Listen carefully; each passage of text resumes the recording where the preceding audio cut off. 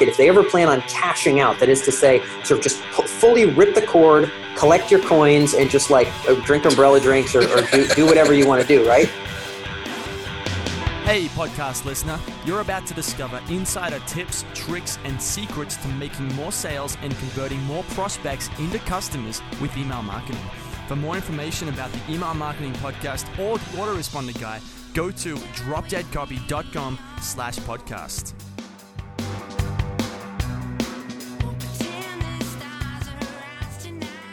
Hey everybody, it's another edition of the podcast. I'm David Allen, and we have a guy who was on the show originally. You can go back and listen to this. It was number 62. His name is Dan Fagella. I hope I'm pronouncing that correctly. Oh, yeah.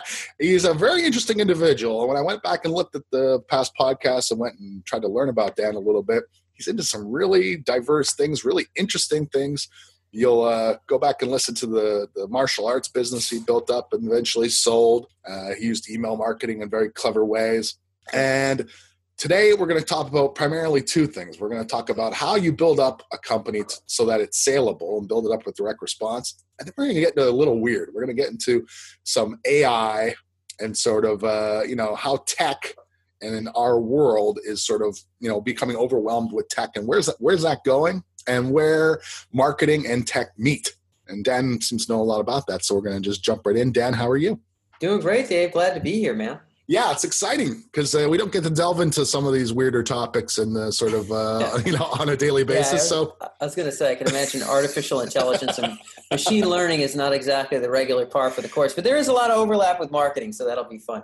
Awesome. Well, maybe start off with like where we left off, because I kind of feel like this is like a Star Wars sequel or something. It kind of is, I guess. What was it, 2014 when John had me on? I think back so, in the day? yeah. Okay, yeah. So that was, I think by that point, maybe we were doing like 40 or 60 grand a month selling kind of martial arts and Brazilian Jiu-Jitsu educational programs online with a lot of email marketing. What we ended up doing was broadening that business, Dave, out to the general kind of self-defense, self-protection market, which is much larger than, let's say, the martial arts crowd, which is kind of a significantly small niche. The number of people that actively train martial arts versus the number of folks with a general interest in self-protection is vastly different. Now, the martial arts folks are a lot more engaged pound for pound, but there's just not enough of them to build a multi-million-dollar company. So in order to get to, I think at the end of last year was like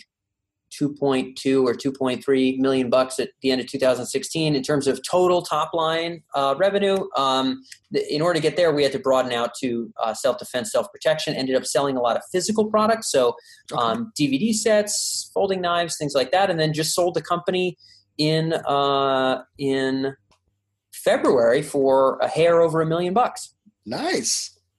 And how many partners? Did you have a partner in that? No, nothing. It was the sole owner. I had one full-time employee, one part-time employee, a couple contractors. So I definitely made sure that some of my right-hand men who were there with me from the early days were kind of given their fair reward for sticking with, crazy Fagella through all our 3 or 4 years of hustle bustle. But so it made it worth their while for sure, because I had a great team that I was really proud of. But there were no partners. It was really just me as the owner. And luckily we were able to get a deal with 90% cash down to facilitate kind of the Silicon Valley venture and fund that up so I can move on. Nice. Yeah, well, we just had in fact, it just got released this morning of this recording, actually, a guy by the name of Justin Goff, who's was a supplement owner of a supplement business, part owner of a supplement business, and he talked a lot about people can go and listen to it, but he talked about how he could scale it up to a certain level with that sort of what you're talking about with that certain small number of employees.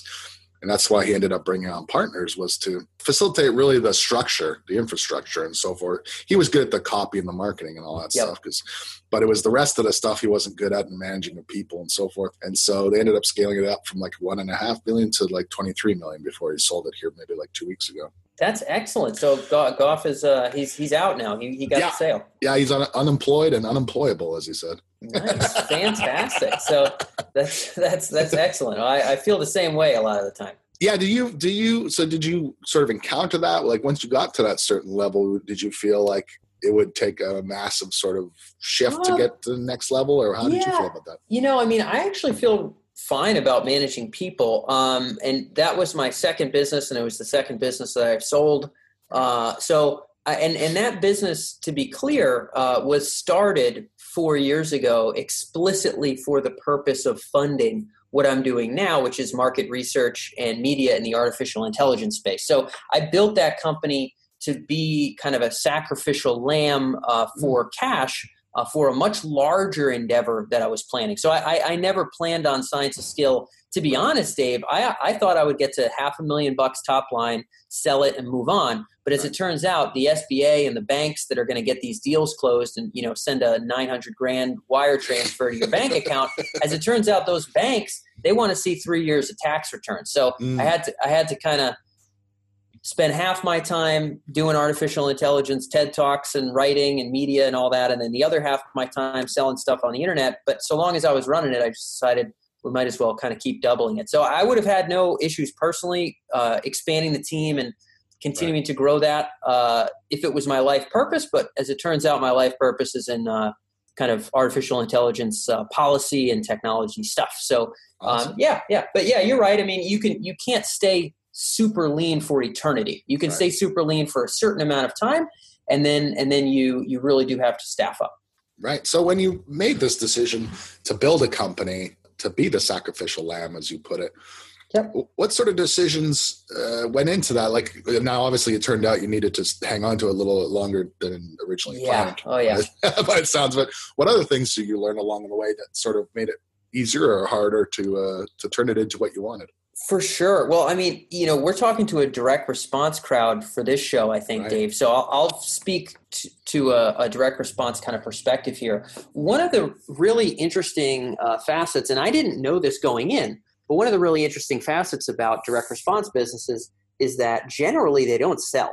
So you can sell stuff and make money, but you generally can't get a substantial exit. Now, even our exit, if you look at the multiple of net, it wasn't substantial. I mean, it was definitely an outlier in terms of cash down, and I designed it to be that way. And it was an outlier in terms of, I haven't had to lift a finger since I sold it because the agreement was, you won't really need me anymore, and here's the proof. And if you buy it, then, I'm out of here. Right. So it was an outlier in terms of hands-offness and cash down, but in terms of like a multiple, it wasn't what you get for a software company. These are things I didn't really know going in. Few reasons for that, Dave, and these are really important for your market. If they ever plan on cashing out, that is to say, sort of just fully rip the cord, collect your coins, and just like drink umbrella drinks or do whatever you want to do, right? Right. Like, and now for me, unfortunately, it's not umbrella drinks. It's paying exorbitant San Francisco rent and building another large company. But But, if you want to drink umbrella drinks,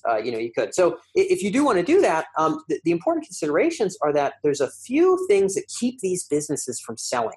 And you see this over and over in direct response. One of them is that they're personality dependent. Right. They're personality dependent. That is to say, they're tied around a guru or a person. So, Billy Stevens, the fitness guru, creates an internet marketing website. Doesn't really matter if Billy Stevens gets to $2 million. If every email comes from Billy Stevens, every video involves Billy Stevens, every Instagram post is from Billy Stevens' cell phone, then how are you going to sell? Like if your child gets some kind of crazy disease and you need hundreds of thousands of dollars right away, there is no exit plug for those businesses, right? Like you just don't have an exit plug. Like you just kind of let it die. So a business that's entirely predicated around an individual is a big problem. Now, how a lot of guys in the internet marketing business square this circle is that they come up with fake characters. So they come up with, Jake O'Malley, who becomes like the quote unquote guy that all the emails are coming from. That can solve the problem a little bit, but it gets into a second issue as to why these businesses often don't sell. And the second issue is that there's a lot of skeevy stuff selling things on the internet. Right. And in the direct response world, skeeviness is actually somewhat common. So when I say skeeviness, I mean like kind of overly exorbitant claims, completely fabricated stories for the sake of selling something, right. or small print that's so small that no one would ever find it, that ends up billing people for things they didn't sign up for and stuff like that. Right. So those are facets, right? In addition to the fake guy, like in selling to the self-protection world, 3/4 of the people selling to that space are sending from a character, a guy by the name of like, I'm Jeff Bridges, and you're right. They have like a voice actor, and look, there's nothing wrong with that. Okay, I'm not saying like you're morally wrong. I'm just saying if your audience doesn't really know that that's the case, look, I mean, you can make money doing it, but what happens, Dave, is you take a business like that to market, and a lot of people who look under the hood are going to be like, I'm not going to fucking run that. You know what I mean? Like I'm just not like I'm not going to sit behind these cranks and turn them because like this makes me uncomfortable. Nobody can read that. I'm not going to sell it. That's not a real person. I'm not going to send as that guy. That's not a real promise. I can't do that. So in internet marketing, you can make a lot of money by making really over-the-top claims. But what happens is if you ever try to sell that, as soon as a prospective buyer looks under the hood, they realize that your dollars are based entirely – they're predicated on farce, Dave. Right. So they're predicated on farce. I use those words very very deliberately. So predicated. The business model is predicated on farce. And so that's another reason direct response businesses often don't sell. Last reason I'll give you, Dave, is that there really aren't any strategic buyers. Or let me put it this way. It's very rare for there to be strategic buyers. If you sell, Dave, for example, I'm here in the San Francisco Bay Area, and this next business I'm building is going to be quite different from the kind of recurring revenue business that I built to fund it. But if you build like, let's say, I don't know, B2B file transfer software for like some kind of niche type of file, like, I don't know, some kind of 3D CAD type model thing. And you build some like proprietary way of like condensing those files for like B2B transfer, like within or between companies or something. I'm just coming up with a random example. Sure. Okay. Like you might be making, I don't know, $100,000 profit per year.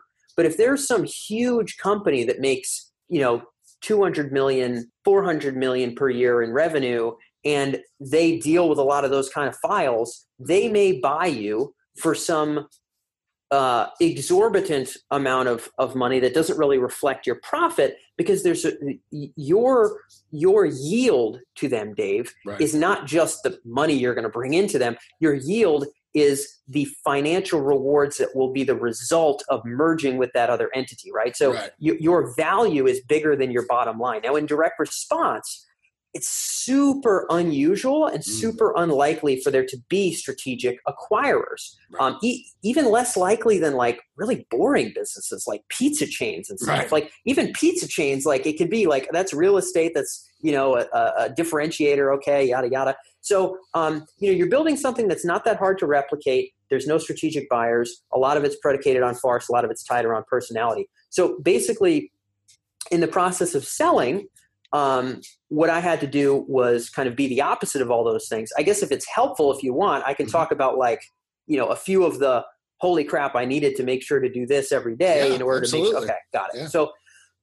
So one of those aspects, David, around the personality aspect was sort of twofold. Number one, really not making myself critical to the marketing, the messaging, the content, etc. But also, doubly important, not making myself critical to the operations of the business. So one of the most important things that I did early on is whenever we determined kind of a particular distinct class of responsibilities in the business, a process for the business, let's say customer service, let's say internal email promotion management, let's say external marketing spend or outside spend, whether it be Facebook or email or whatever. Whenever we determined a process, we would determine the KPIs for that process that correlate most closely to profit and to growth. So we would say, okay, of this area, let's say it's internal email promotions, what are the numbers here that ultimately tie most to profit and to growth for the business? If we can sort of put them in a nutshell, try to come up with a handful. And what we ended up doing was distilling all the major business processes into a fistful of numbers that we could look at every single Monday as a team. We would go soup to nuts. We'd have a guy in India that would fill out all the data. And then on Monday, we would go over all the numbers. And the whole team would be able to kind of align their priorities, calibrate their actions, know what was working, what wasn't working, take those corrective measures, and sort of avoid big catastrophes of customer service, big catastrophes of delivery, big catastrophes of marketing, because we could see what was going well or not well right away. So that got to the point where I could be gone for a week, and we could make the same amount of money as to when I was actually there. So being able to get a pulse across the business is a big part of that. Does this depend on you as a person question? Because the answer to that question, Dave, has to be no if you want to sell. Yep. So the dashboard's kind of one aspect. Happy to go into whatever else you think would be helpful. No, I think that's a good place to start, because that is, and what you're saying is true. You look around at direct response companies and you said it can just kind of die off as opposed to being sold, because it is these guys don't get acquired. Yeah, because it's just a completely different and maybe not many people have gone to lengths you have to sort of figure out how to either reverse that or begin to set things up. Or did you make that realization sort of partway into it and sort of say, oh, wait a second, or because you started with the idea to sell, you sort of made sure all along that was something?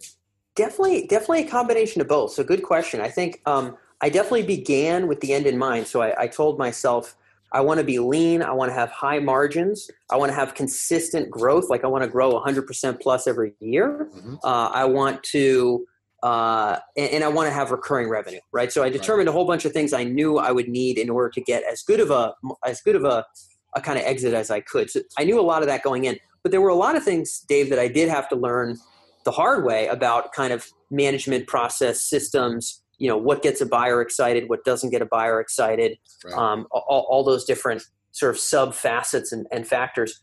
I think when you mention how internet marketing businesses kind of die away, I mean, I've actually talked to a lot of guys in this space who have outright said stuff like, yeah, this isn't really something we could ever sell.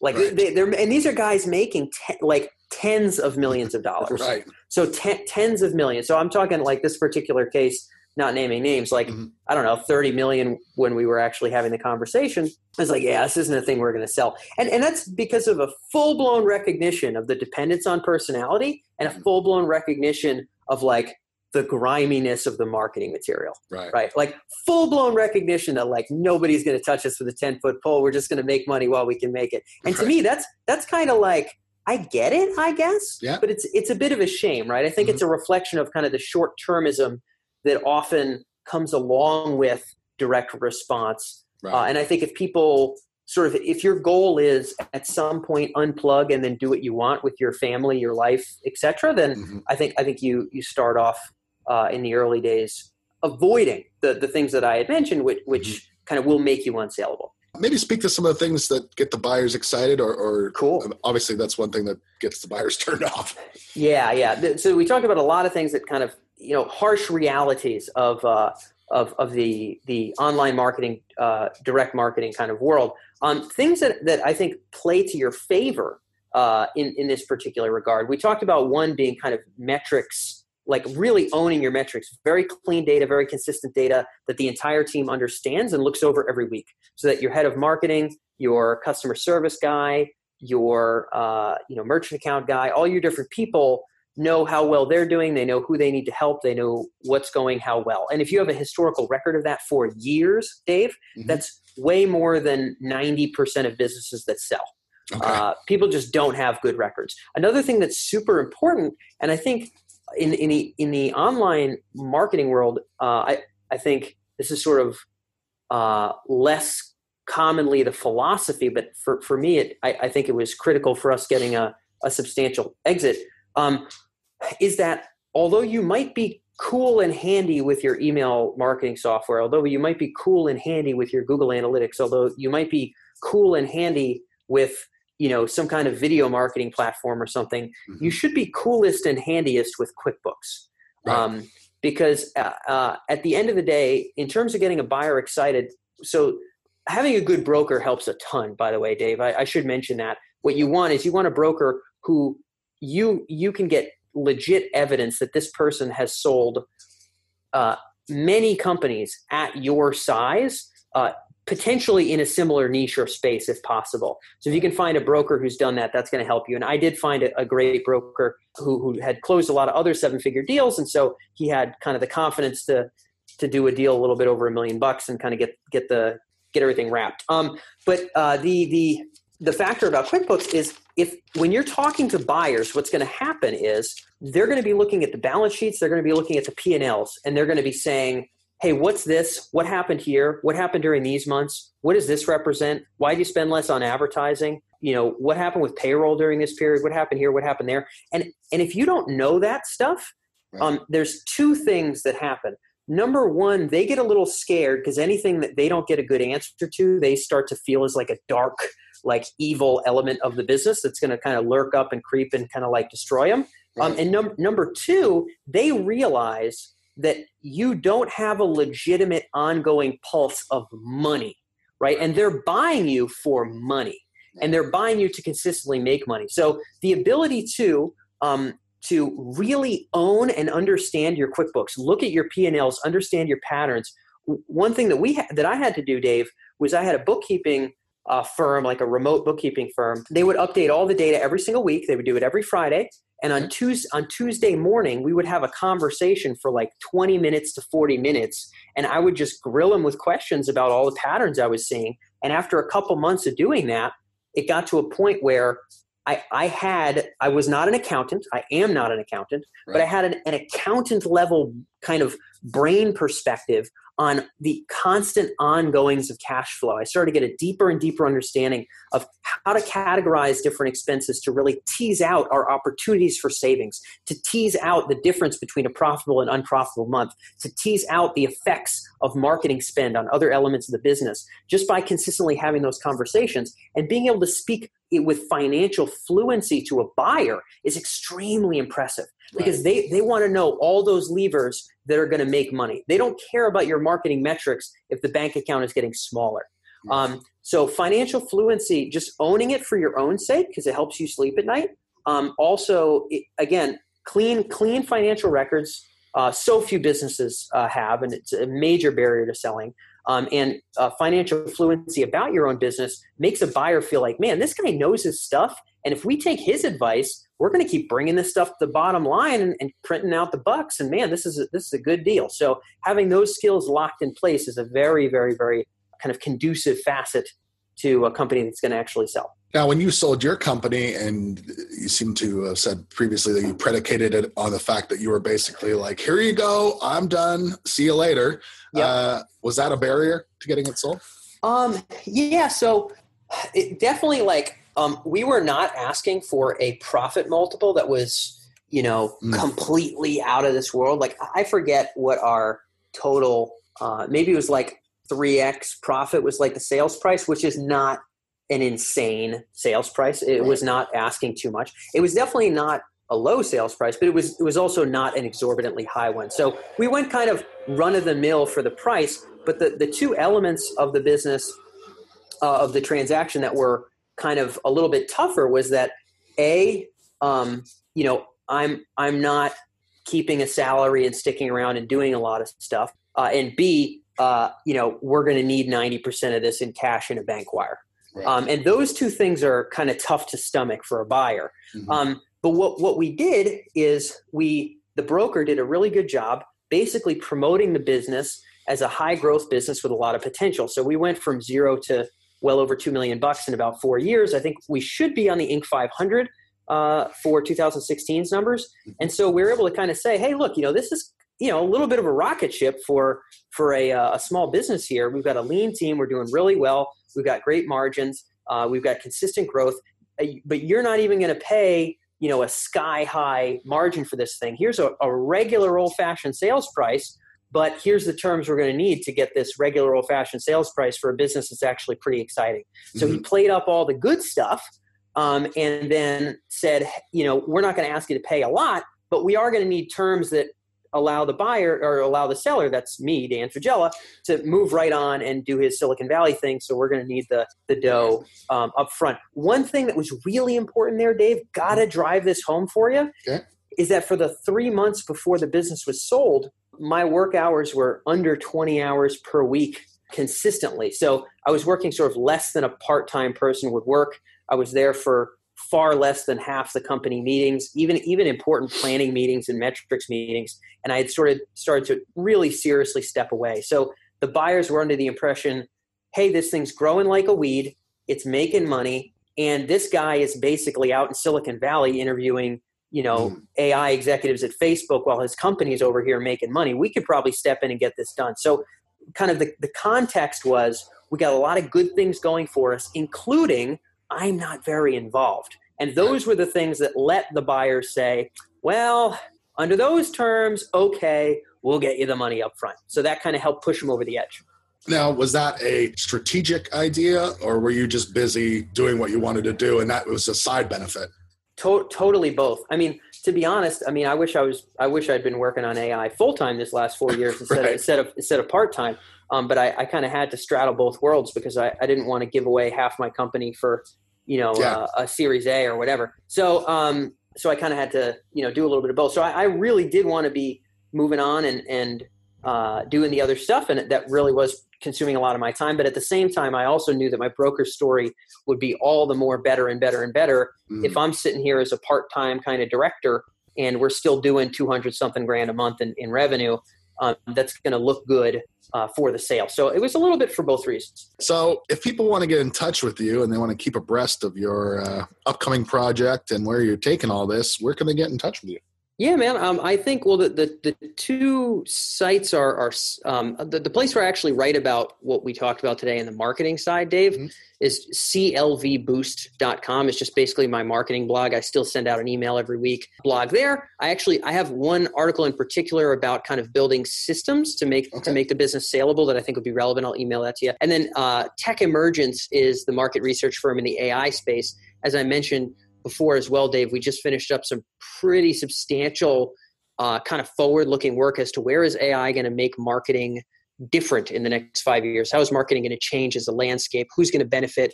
Who's going to flop? There's way more insight than we were able to catch up on, but that's all at techemergence.com, and I can find that link for you as well. So those would probably be relevant starting points. If people want to hit me, just ping me on Twitter or something and say what's up. Tell me you heard about me through the McMethod here, and we'll just kind of rock and roll. Well, that's great. I think you've given a lot of good information today, especially for people who are maybe in the throes, like my friend I mentioned earlier, of starting a business and could really, help them down the road. Because I know he's kind of a serial entrepreneur, so I know he'll get sick of that eventually. So I want to get out. Yeah, it'll be a good way to set it up front so that he can make it a nice exit. Big time. Yeah, I seriously hope that's helpful for folks. Again, keeping that stuff in mind earlier rather than later is a way better way to do it. Yeah, absolutely, especially in regards to the financial records and stuff. Yeah, totally. Big. Well, thanks for coming on the show, Dan. It's just flown by. I mean, you've given a lot of information for everyone else. Hopefully we'll get someone as exciting as Dan in the show next week, because I think there's a big world ahead of us. And there'll be lots of exciting things coming down the pipeline. So we'll see you next week. Hey everybody, thanks for listening. If you want to discover more insider tips, tricks, and secrets about driving sales with email marketing, sign up for daily email tips from the autoresponder guy. Go to dropdeadcopy.com/podcast, sign up, confirm your email address, and I'll send you daily emails on how to improve your email marketing and make more sales via email. You'll find out why open rates don't matter and the 7-letter word that underlies all effective marketing and much more.